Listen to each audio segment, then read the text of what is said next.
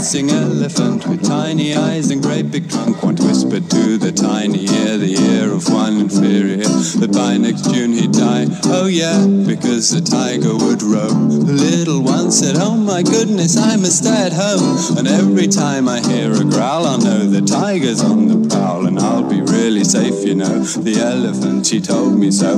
Everyone was nervy, oh yeah, and a message was spread to zebra, mongoose, and the dirty hippopotamus, who wallowed in the mud and chewed his spicy hippoplankton food and tended to ignore the word, referring to survey a herd of stupid water bison. Oh yeah, and all the jungle took fright and ran around for all the day and the night, but all in vain, because you see the tiger came and said, who, me? You know, I wouldn't hurt not one of you.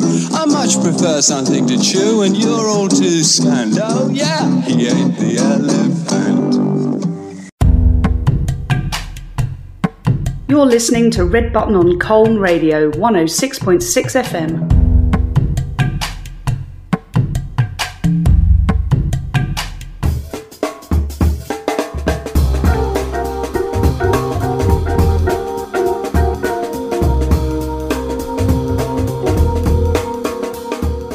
Right, hello and welcome to this week's edition of Red Button with me, yours truly, Adrian Cohen, designated broadcaster, who makes right on radio that deliberately makes people's lives better. And you know what Colne Radio has been abuzz with this week? There's been a lot of people making a lot of fuss about Dave Nash and his 103 countries that he's visited.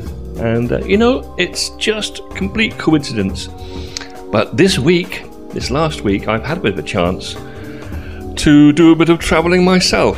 And I would like to send you a little report on each of the places that I travelled to.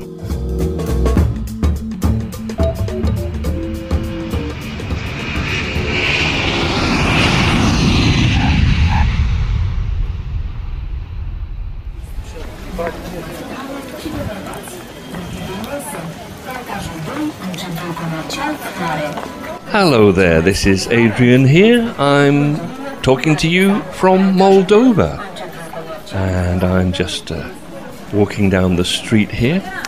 I was just talking to somebody in a cafe. He spoke very good English. He told me that it's officially called the Republic of Moldova, and it's a landlocked country, as I know because I'm here, in Eastern Europe, bordered, and I was looking at it to the west, bordered by Romania, and I also had a little look there as well, to the north, the east and the south, all around there. It's bordered by Ukraine, and I'm here in the capital city. It's Chisinau. So he said some other things about it, about the 14th century and so on, and you can look it up on Wikipedia. But it's nice. We're walking along here. There are nice shops, and the people, to be quite honest, looking thoroughly European. It's a pity that Dave Nash has never had the chance to come to Moldova. It would have been one of the first places I would have chosen. It's the kind of destination really for a discerning traveller, rather than kind of bulk traveller, mass counting the countries kind of traveller. I mean, I've been to, I don't really count countries, except, well, I do know that I've been to 101, and this is now number 102. And I think that Dave Nash, not that it really matters, but Dave Nash I think has been to 103, so we shall see about that. Oh look, here's some interesting street musicians from Moldova. Let's have a little listen to this.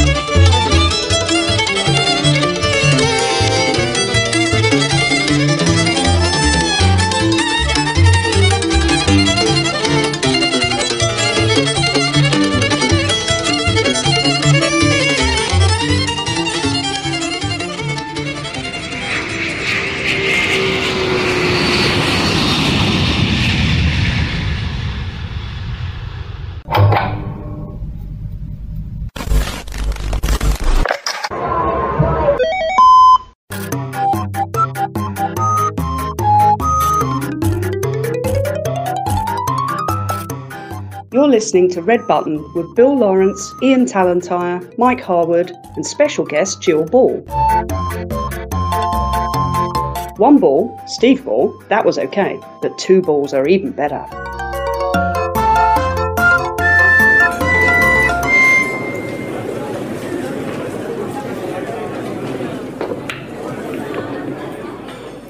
Well, hello everybody. This is Red Button. You're all welcome.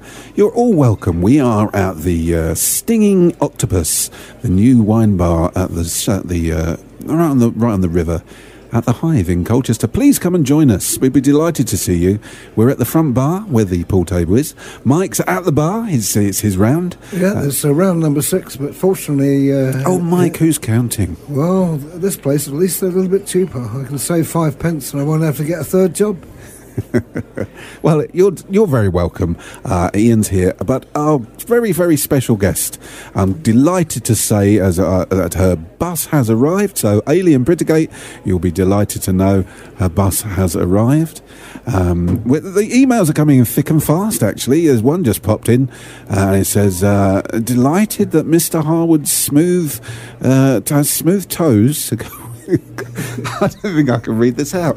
Delighted that Mr. Harwood has smooth toes to go with his devastating good looks. Mike, you never told us about your toes. Well,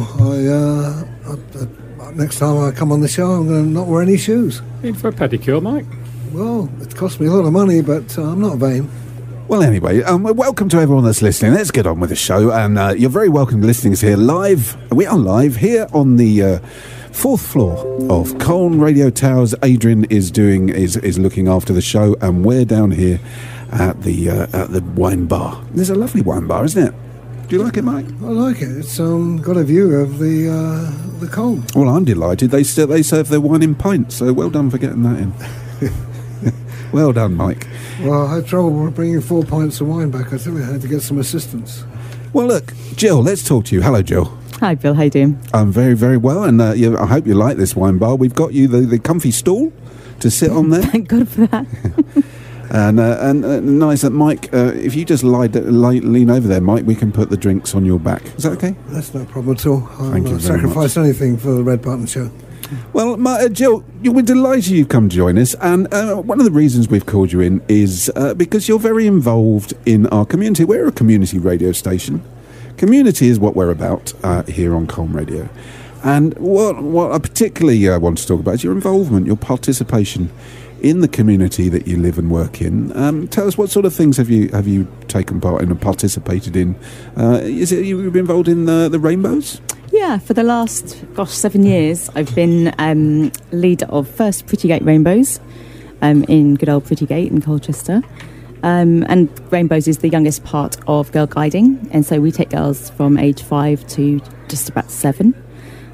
We always have a waiting list. I think I've got about 25 on my waiting list at the moment, and I've got about 18 girls in the unit. This surprises me that it's still so popular when, this sort of, even leaving the house for most people seems to be unpopular to meet other people in the community. What do you think it is about Rainbows then that's still so popular? People want to take part and participate in it. I just think all the parents are really keen for their daughters to get involved in something that isn't school. Yeah. There's so much pressure in school now. That's right, yeah. And guiding generally is probably one of the cheapest things that you'll ever do, because, we charge, I think it's about £30 a term, so it's about £3 a week. Right. So you compare that with going to dance or going to gymnastics or any of the other things that kids get up to, football. It's good value. The girls have a brilliant time. Nobody's testing them.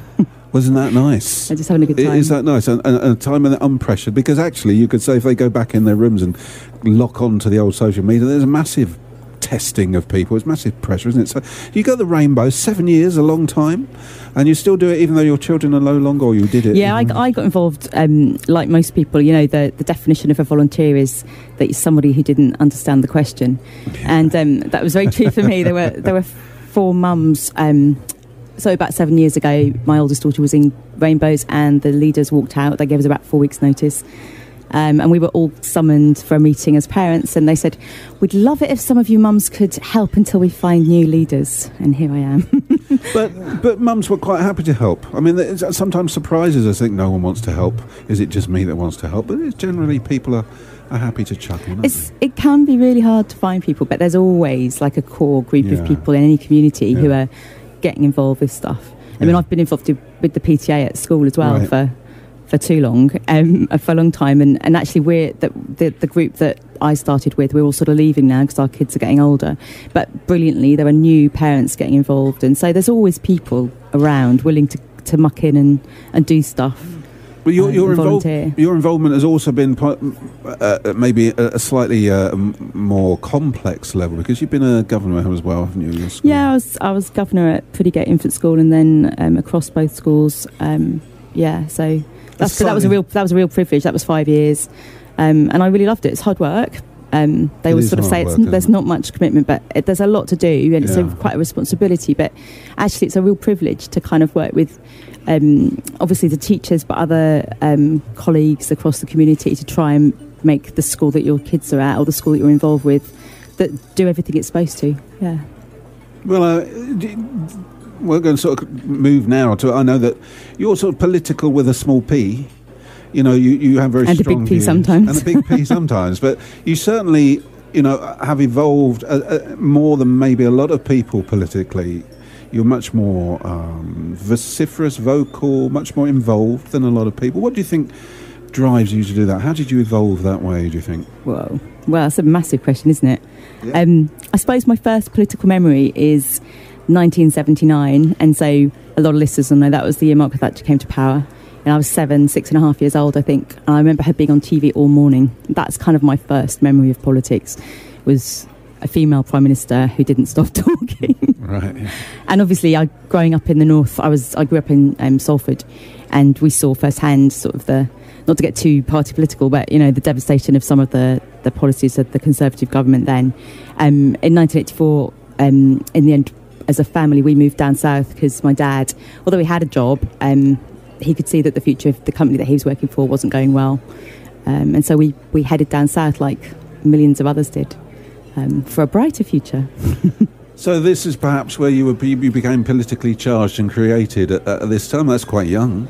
Yeah, and I mean, you've got to remember 1984. So Band Aid single was launched the Christmas that I moved from the north to the south. So from that sort of start, really, and then Live Aid took place. That's 1985. So there was a big kind of political awakening for sort of young people through music. I went to a lot of festivals. One festival I went to, I got involved with the church when I was down in Letchworth, and we went to a big festival called Greenbelt, which still runs, and that's a big kind of political Christian arts festival. Yeah. So that was kind of where I learned about Nelson Mandela. That's where I learned about what was going on in Nicaragua and Namibia and all these Palestine, all these things that were going on in the 80s and 90s.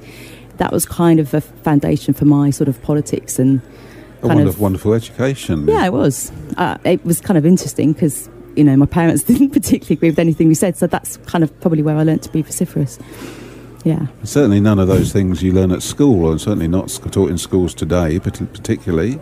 And you do need to be drawn in, don't you, by someone maybe. It was someone that influences, and you said your parents drew you in, and you were lucky enough to have parents that were politically aware as well and wanted to talk to you about it. I presume you talk to your own children about politics. Oh, yeah, for sure. I mean, I don't think our kids can grow up in our house without kind of knowing the world's a big place. There's lots of things to do and see, and it's bigger than Colchester. And I think if you can give children an awareness of what they're about, obviously it needs to be age appropriate. You don't want to terrify them or give them sort of false premise. But I think, it's good that, our kids are aware that there are issues with the climate change. They can't fail to notice what's going on with Brexit. There's all kinds of things that they're just aware of and they're concerned about. My oldest daughter's very passionate about the proposed closures of the libraries in Essex. She wants to go on the Children's March on the 27th of April.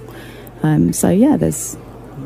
Well, I think we're going to have this conversation. It's very interesting. In the meantime, Mike, you can get up now. That must be hurting. I think you're back. Thank you so much, Mike. Yeah, that's right. I tell you, stretch your back a little bit. Why don't you just pop back to the bar and get another one for us? Well, fortunately, I do yoga, so I didn't spill anything from my back. But, that's marvellous. It'll be a relief to go to the bar again, even though it's my 7th round in the row. Oh. But I'll go. Thanks, Mike. I can stretch.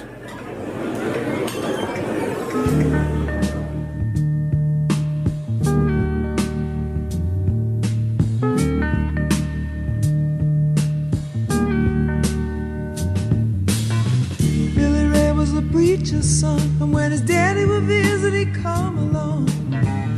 they gathered round and started talking. Cousin Billy would take me walking.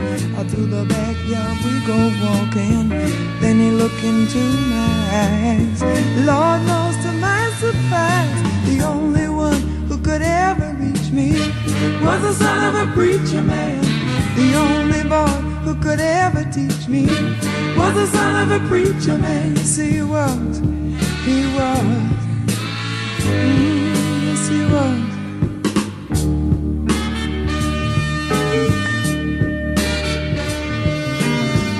Being good isn't always easy, no matter how hard I try.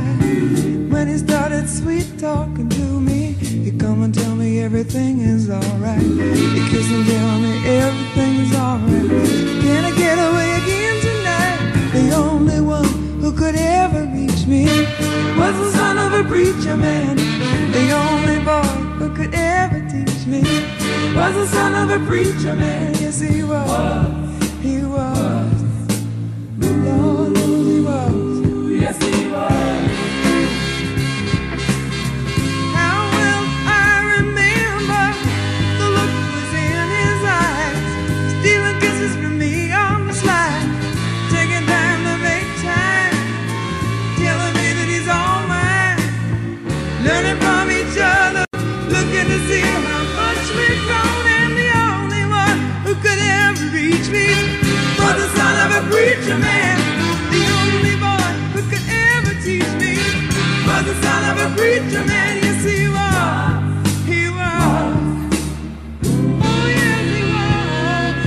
The only one who could ever reach me. He was the sweet talking son of a preacher, looking to see how much we've grown, looking to see how much we've grown, and the only one who could ever reach me was the son of a preacher man.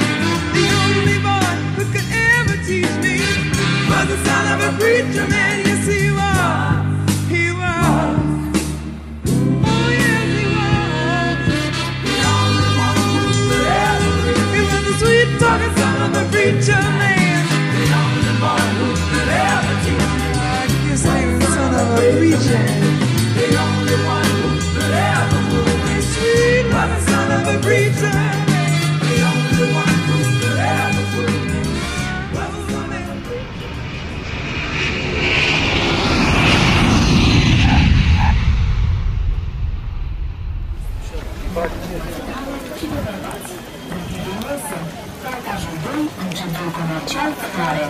Hello, well, here I am. I'm in Syria. If I'm not mistaken, this is another country that Dave Nash didn't have the curiosity or the courage to visit. I'm not sure. I didn't really listen very closely to last week's Red Button because, well, you know, people have made a lot of fuss about the Dave Nash appearance and really, oh, did he? Was he on the programme? Yeah, that's my attitude. Anyway, I'm walking down the street here in Syria, and I was just talking to a sort of kind of a Syrian kind of guy, I suppose, basically, on a street corner just there. He said that it's officially the Syrian Arab Republic, and it's a country in Western Asia. Who would have thought it? Western Asia. What? You know, Asia is like, you know, Tokyo, yeah, and the back streets of Bangkok. But here it is, bordering Lebanon. I was just taking a look at that to the southwest. And of course, looking here from the street, I can see the Mediterranean Sea there to the west, Turkey to the north, Iraq to the east, and of course, Jordan to the south. So if Dave Nash had come to Syria, then he'd have been walking down this street. It's very nice. There's shops, and it's very European, I would say, for a Western Asian country. But it's quite nice. Yes, just a little bit of curiosity, just a little bit of courage, you know, in terms of being a world traveller. It brought me here. But I'm sure that when Dave Nash heads for his target of 190 countries, he'll find his way to Syria, why not? Anyway, look, there's some rather interesting street music here. Let's have a little listen to this.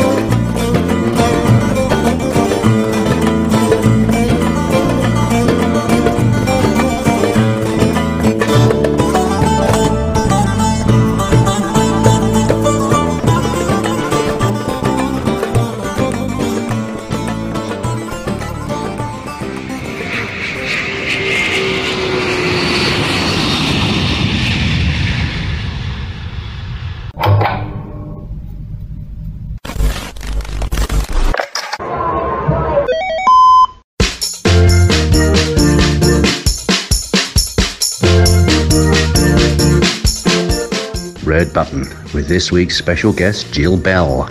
What? All right. It's Ball. Jill Ball. It says Bell on the script, I'm just saying. All right. Red Button, pressurising our friends to appear on the show.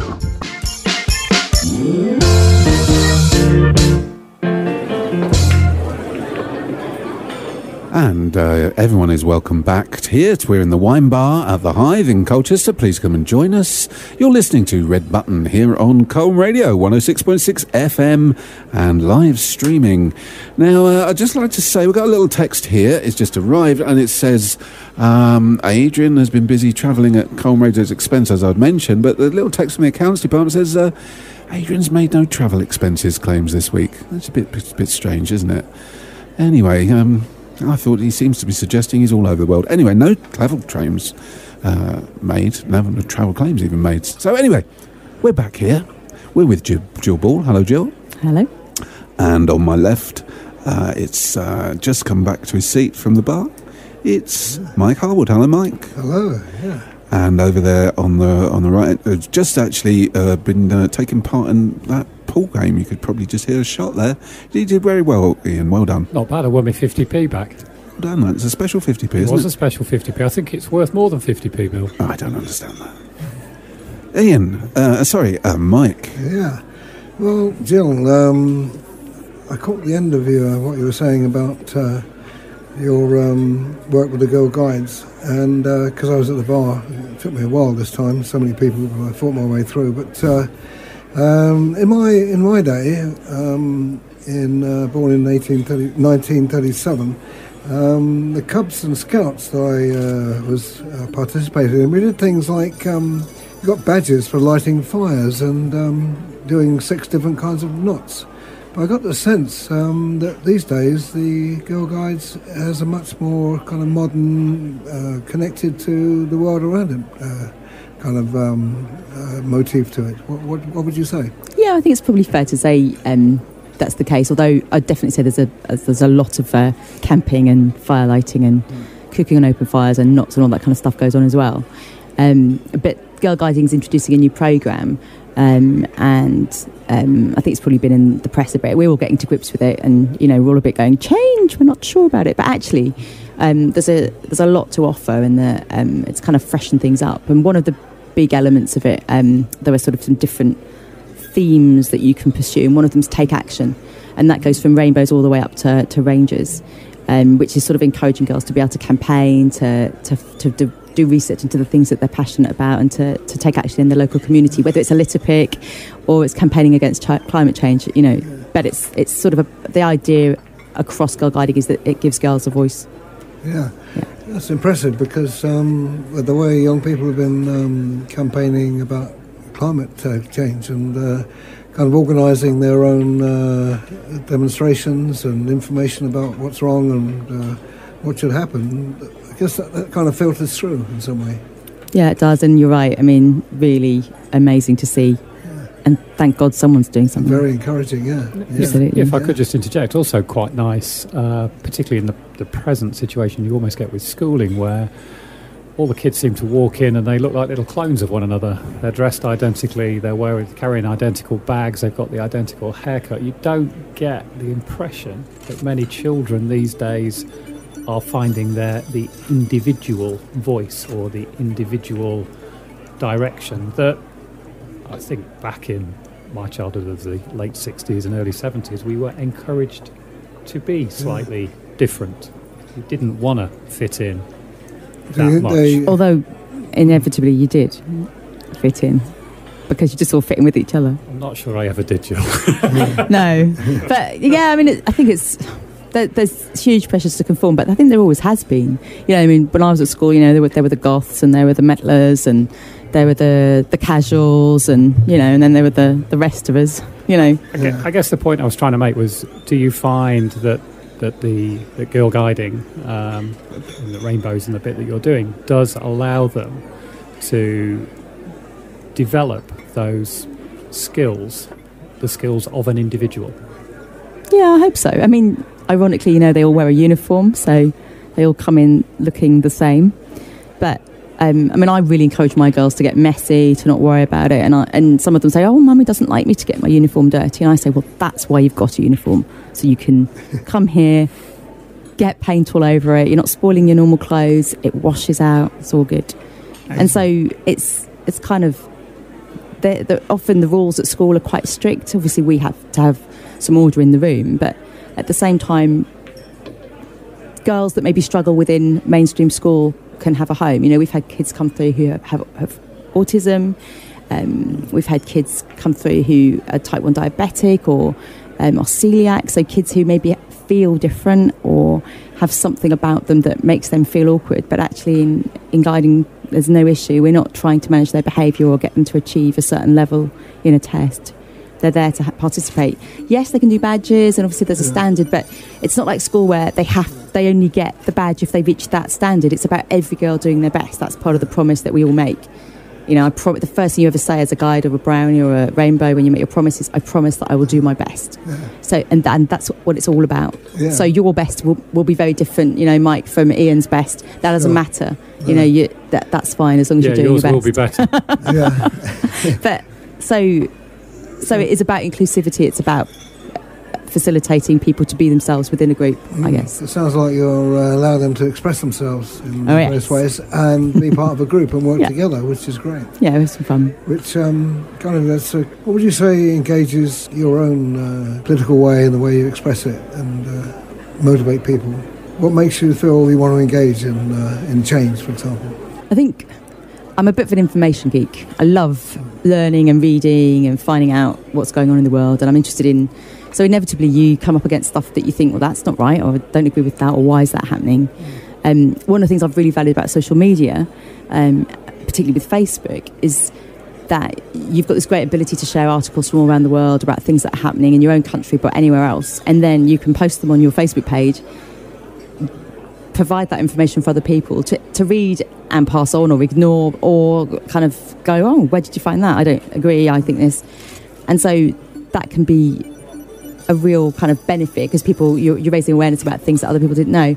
It can cause stress and anxiety when people start to disagree, but actually in some ways it can be a more gentle way of learning how to debate if you've got the right kind of audience and if you facilitate that. But you know, social media's got its burdens as well. This is true. I think we're coming to that topic a little bit later, but that's very interesting because that's relevant about how you communicating with people, how do you draw them in, and I guess with a lot of councils having problems putting money through to kind of community activities, how do you feel about that in terms of your own politics, sense of the world? How long have you got? Wow. I mean, austerity's been a devastating policy for this country, hasn't it? And you can see that it's depriving communities of, you know, forget kind of helping community groups, but, you know, education, health, all the kind of stuff that we need. And local councils are strapped for cash, and it's really easy to throw stones at what a local council is choosing to spend with its money, but actually they've got no control over where their money comes from, particularly. I think, the library closure's been, I think, something that potentially Essex County Council's really shot themselves in the foot over, because, it's mobilised people in a way possibly that collectively as a county, Essex hasn't mobilised in this way before. There have been protests in every community, and it's really revived a passion for what libraries represent and the purpose of libraries for communities. Do you think that's involved people that would not normally get involved in politics? I think it has. We, just as a really simple example, so Prettygate Library, which is the second most used library in Colchester, but earmarked for being a tier 4. Things are moving on, so we're not sure what's going to happen with it. But there was a community meeting in the pub on Prettygate, and the age range was, from someone who was 18 to someone who was probably in their 80s, and of all political views, and the pub was packed.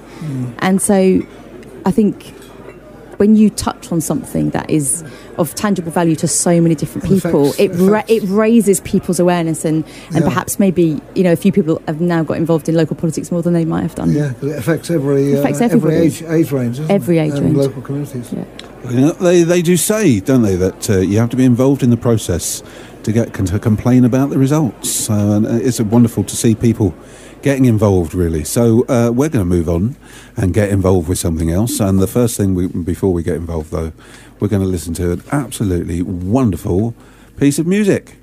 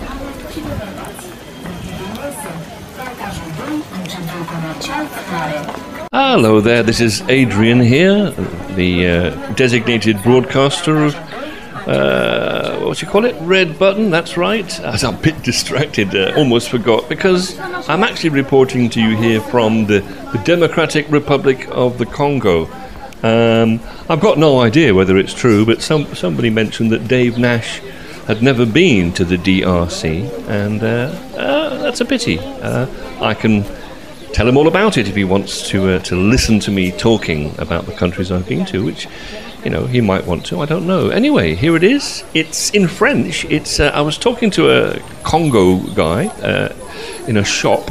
It was like a kind of a 7-Eleven, except it was called something else. And he said that in French, it's République Démocratique du Congo, also known as DR Congo, or DRC, or DROC, or Congo Kinshasa, or simply the Congo. And it's located here, as I can see. Take my word for it, it's here, as I walk down this street in Central Africa. And it was called Zaire at one point. And I remember when Zaire were in the World Cup in, I think, 1974, I really had high hopes for them. Anyway, walking down this street, there are shops, and I mean, it looks thoroughly African. I don't know how many countries Dave Nash has been to in Africa, but I do think he hasn't been here. And this is interesting. Here's a very this is some street music here. Let's have a little listen to this street music.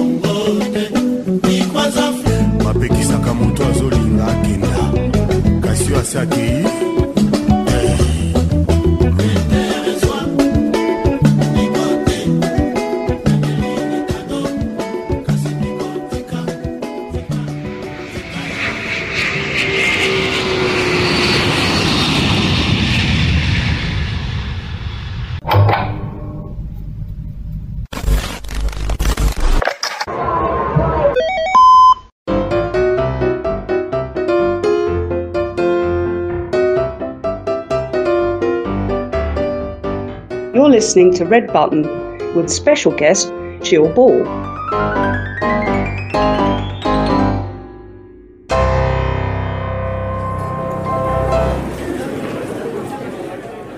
Welcome back, everyone. You're listening to Red Button here on Colm Radio. We're at the Stinging Octopus, the new wine bar down at the Hive here at Colchester. Please come and join us, as many people have done, all sitting around watching us and listening to us, with our very special guest, Jill Ball. Hello again, Jill. Hi, Bill. It's absolutely delighted you can be with us. Now, just very interesting listening to Adrian there. He says he's recorded these in the last few days, these visits to these other countries. It's interesting because we just got a text, didn't we, from Roger. Roger, who lives in Stanway, says he absolutely convinced that he saw Adrian doing a bit of shopping in the Stanway Co-op yesterday morning. So that must have been a remarkable coincidence. He must have a doppelganger. Anyway, Ian, over to you. Yeah, Jill, I just wanted to come back to you. You were talking about the closure of the libraries in the Essex area. Is the protest, do you feel, simply because it's the loss of a community hub, or do you feel it's, we've recently had some information published, I think, by the Audit Office stating that more children are living in poverty? Is it the fact that you're also losing massive educational resource for children from less wealthy homes, and therefore you're impacting on their educational ability? What specific area are you looking at for protest with this issue? I think it's all of that. I think it's absolutely all of that. So you've got Okay, so how have our family used the library? That's a really good example. Now, we're a family that have books, so we're not necessarily needing to go to the library, and yet I took both my daughters to the library from being really young. We used to go to the library story times, just at Prettygate, not the big one in town because it was too much effort to get there with a pushchair, so it was easy to walk to the local library. My older daughter, she's at St Benedict's, she drifts in the library on the way home from school. So we have a family where books are available, but we still want more books, so we're using it regularly. But you've got other families where maybe there aren't as many books in the house, so it's a great resource for study, it's a great resource for entertainment. It's also a great place where people model behaviour, so children see other children taking books out and sitting down with books and reading, and other children get an idea of what to do. I know that sounds really mad because we all kind of grow up in families where books are read, where children came home from school, you did their reading with them. But there are loads and loads of families, even in Prettygate, across Colchester, where the parents do not read with their children regularly. And libraries provide another support, another resource for that kind of opportunity. And if we're trying to raise the education level for everybody and give everybody a fair crack at the whip, then we have to make resources available within the community, because not every family's there to provide that resource or has the emotional energy to provide those kinds of resources. Okay, so let's take you back to your rainbows, a resource that you are providing for a small group of children. Where are we failing on that point if we have an increasing amount of knife crime, where we're having a breakdown in the fabric of social society still? There appears to be no improvement in the crime figures. Where are we going wrong there? Let's make it really political this evening. Go on, kick that football around for a bit. I mean, if I could solve that one, I'd be at number 10 tonight, wouldn't I? But give us your view. The whole knife crime, there's always been knife crime. There's always been gangs of kids, youth, dissatisfied. There've always been gangs. When I was growing up, there were fights between schools. All that stuff goes on, and it's always gone on. But at the moment, there seems to be a particular edge to it. I think probably the last 10, 15 years, there's been a real change in society. But to point the finger at one cause and to say what it might be, I wasn't really going for the cause of the problem. I was thinking in my head there's also been a reduction in resource available to youths between the ages of 15 and probably 18, 19. That was more the point I was trying to draw. Fair play. And going back to my sort of teens, I didn't go to it, but there was we lived in Letchworth Garden City in Hertfordshire, and my sister had a lot of friends from the next little town called Baldock. Baldock had its own paid community youth worker. There was a youth centre, and so from the age of 13 my sister was going to a youth group run by a youth worker. I don't think there are many community youth workers around now.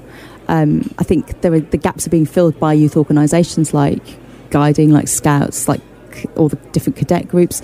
I think a lot of churches have youth workers, so there's capacity there, but there is still a lack, like you say, of resource, of funding to support youth, kind of at the point where they need it, at the point where they're turning away from the natural authority of their parents. They're looking for other voices, aren't they? They're looking for other influences.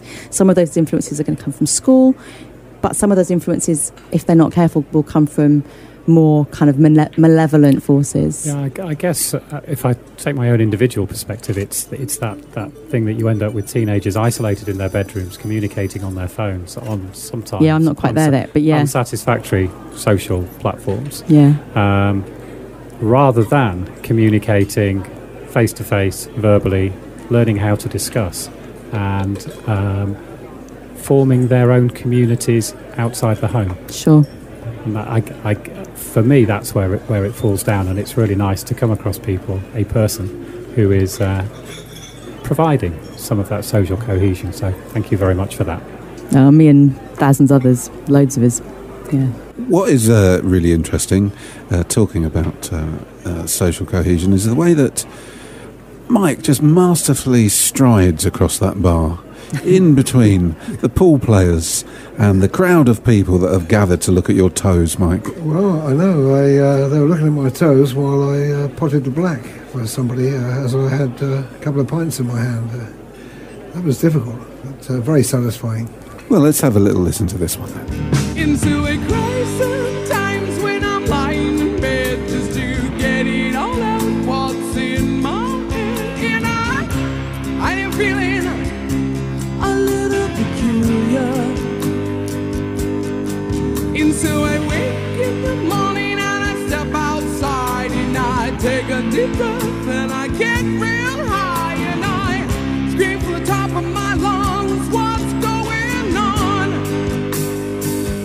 And I say, hey, yeah, yeah, hey, yeah, yeah. I said, hey, what's going on? And I say, hey, yeah, yeah, hey, yeah, yeah. I said, hey, what's going on?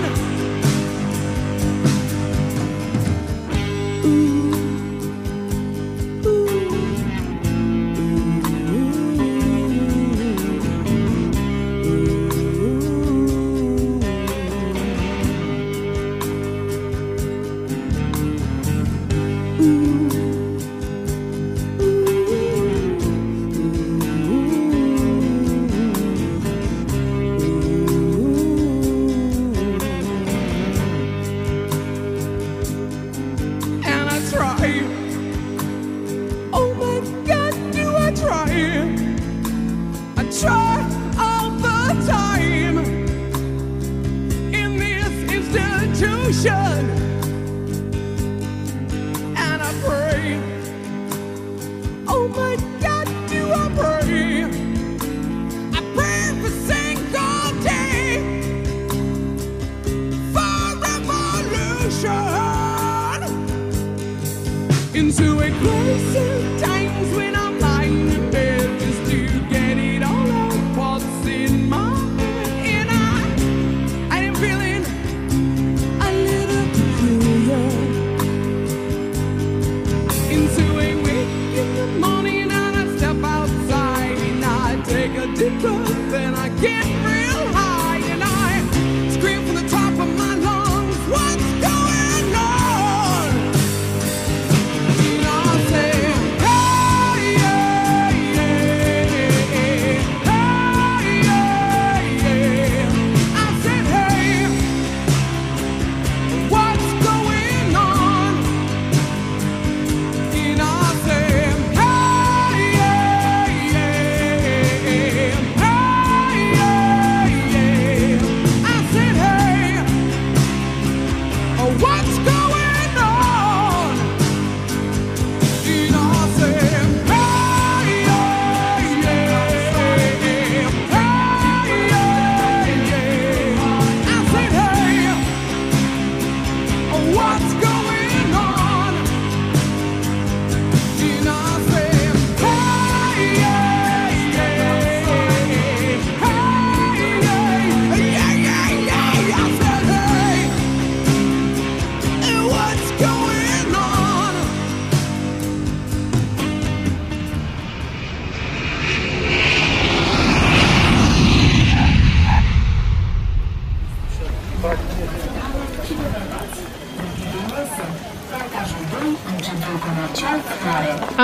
Welcome to Red Button here. In fact, this is a special report by yours truly, Adrian, the designated broadcaster, and I'm talking to you from Venezuela. I got in my plane earlier, and I'm walking down the street now in the capital city, which is let me see. Caracas, I do believe. Well, of course it is, because I'm here walking down the street in Caracas. I was just talking to a Venezuelan, and it's officially the Bolivarian Republic of Venezuela, which in your actual Spanish is República Bolivariana de Venezuela, and it's a country, as I can tell you, because I'm here walking down the street. It's a country on the northern coast of South America, consisting of a continental landmass and a large number of small islands and islets in the Caribbean Sea.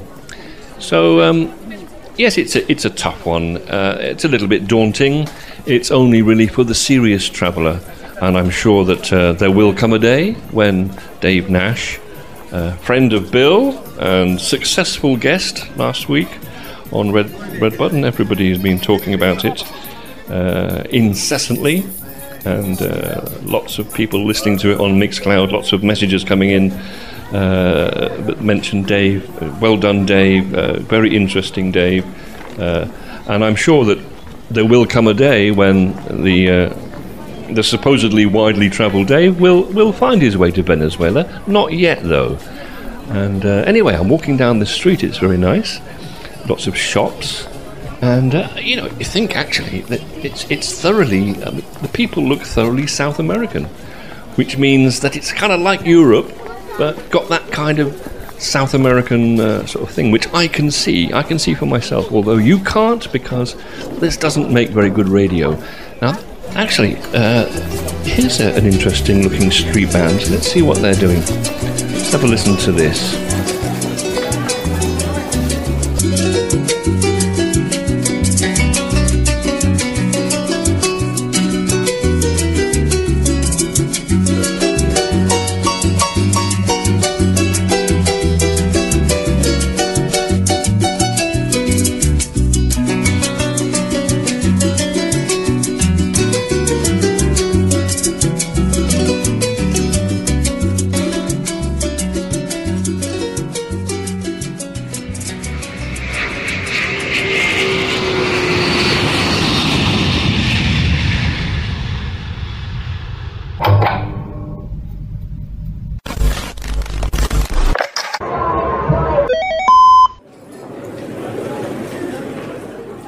Thank you, Adrian. And we just got a text from Dave Nash.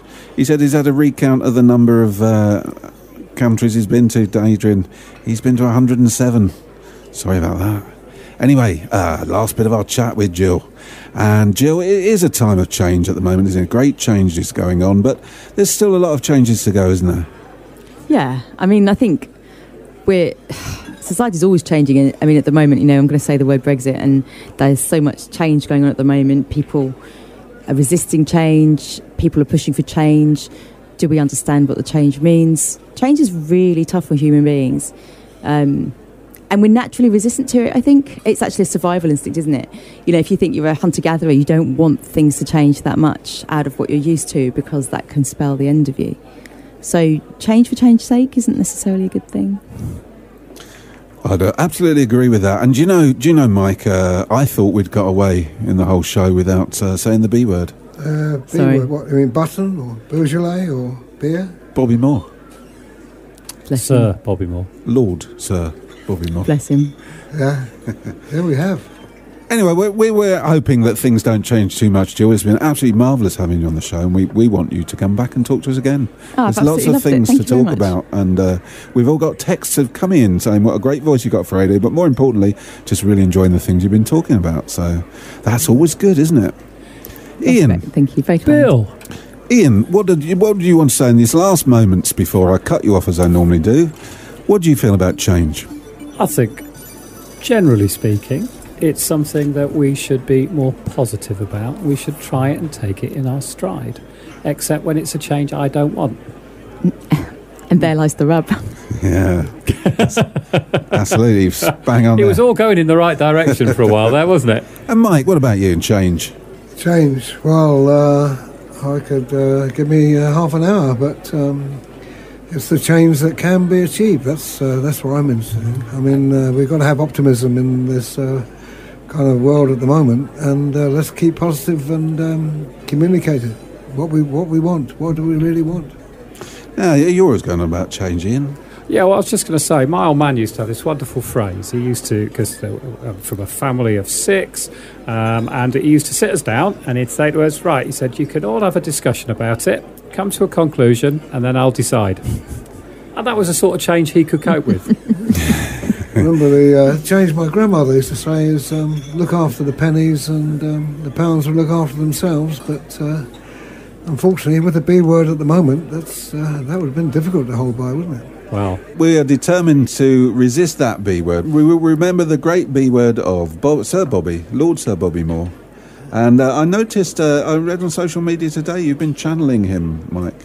This is true, because I was there when West Ham won the World Cup in Forest in 1966. I knew you'd say that. I knew that. I saw that Bobby. I saw him. Well, not caring is probably Don't forget worse. old Nobby. Oh. And Nobby, yeah. Nobby Styles. No teeth. Well, everyone's got a voice. Not everyone's got teeth. Poor old Nobby didn't have them. But in these rather dark and difficult political landscapes, maybe we should all care a bit more. Maybe it's really important that we all care. And to care, of course, we need to be aware, involved, and we need to be engaged, don't we, in our community. Like you on the own man. Well, yeah, I didn't give you nearly everything that a woman possibly can. Honey, you know I did. But each time I tell myself that what I think I've had enough. But what I'm gonna show you, baby, that a woman can be tough. I want you to come on, come on, come on, come on and take another little piece of my heart now, baby. Take another little bit of my heart now, yeah, yeah, yeah. Have another little piece of my heart now, baby. Well, you know you got it if it makes you feel good. Oh, yes, indeed.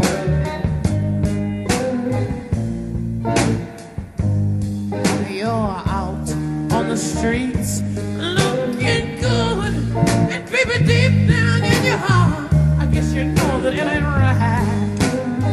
Never, never, never, never, never, never hear me when I cry. Baby, I cry all the time, but each time I tell myself that I can't stand the pain. But when you hold me in your arms, I'm singing once again. I said, come on, come on, come on, come on. Yeah, take another little piece of my heart now, baby. Take another little bit of my heart now, yeah.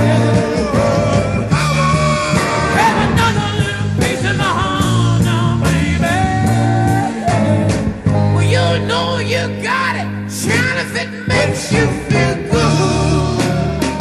Take another little piece of my heart now, baby. Break another little bit of my heart now, yeah. Come on now. Have another little piece of my heart now, baby. You know you got it. Take another little piece of my heart now, baby. Take another little bit of my heart, and darling, yeah, yeah, yeah.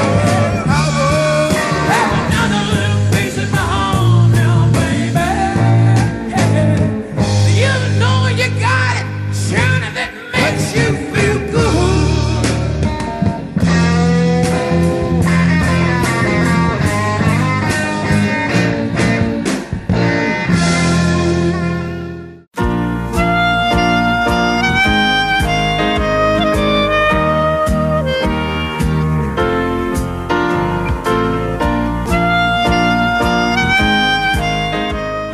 So that's the end of Red Button. Thank you so much for listening. And Red Button will be back next Thursday at 9 o'clock. Of course, always here on Colm Radio with more later evening conversation and music. So, from all of us here in the studio, goodbye, and may the road rise with you.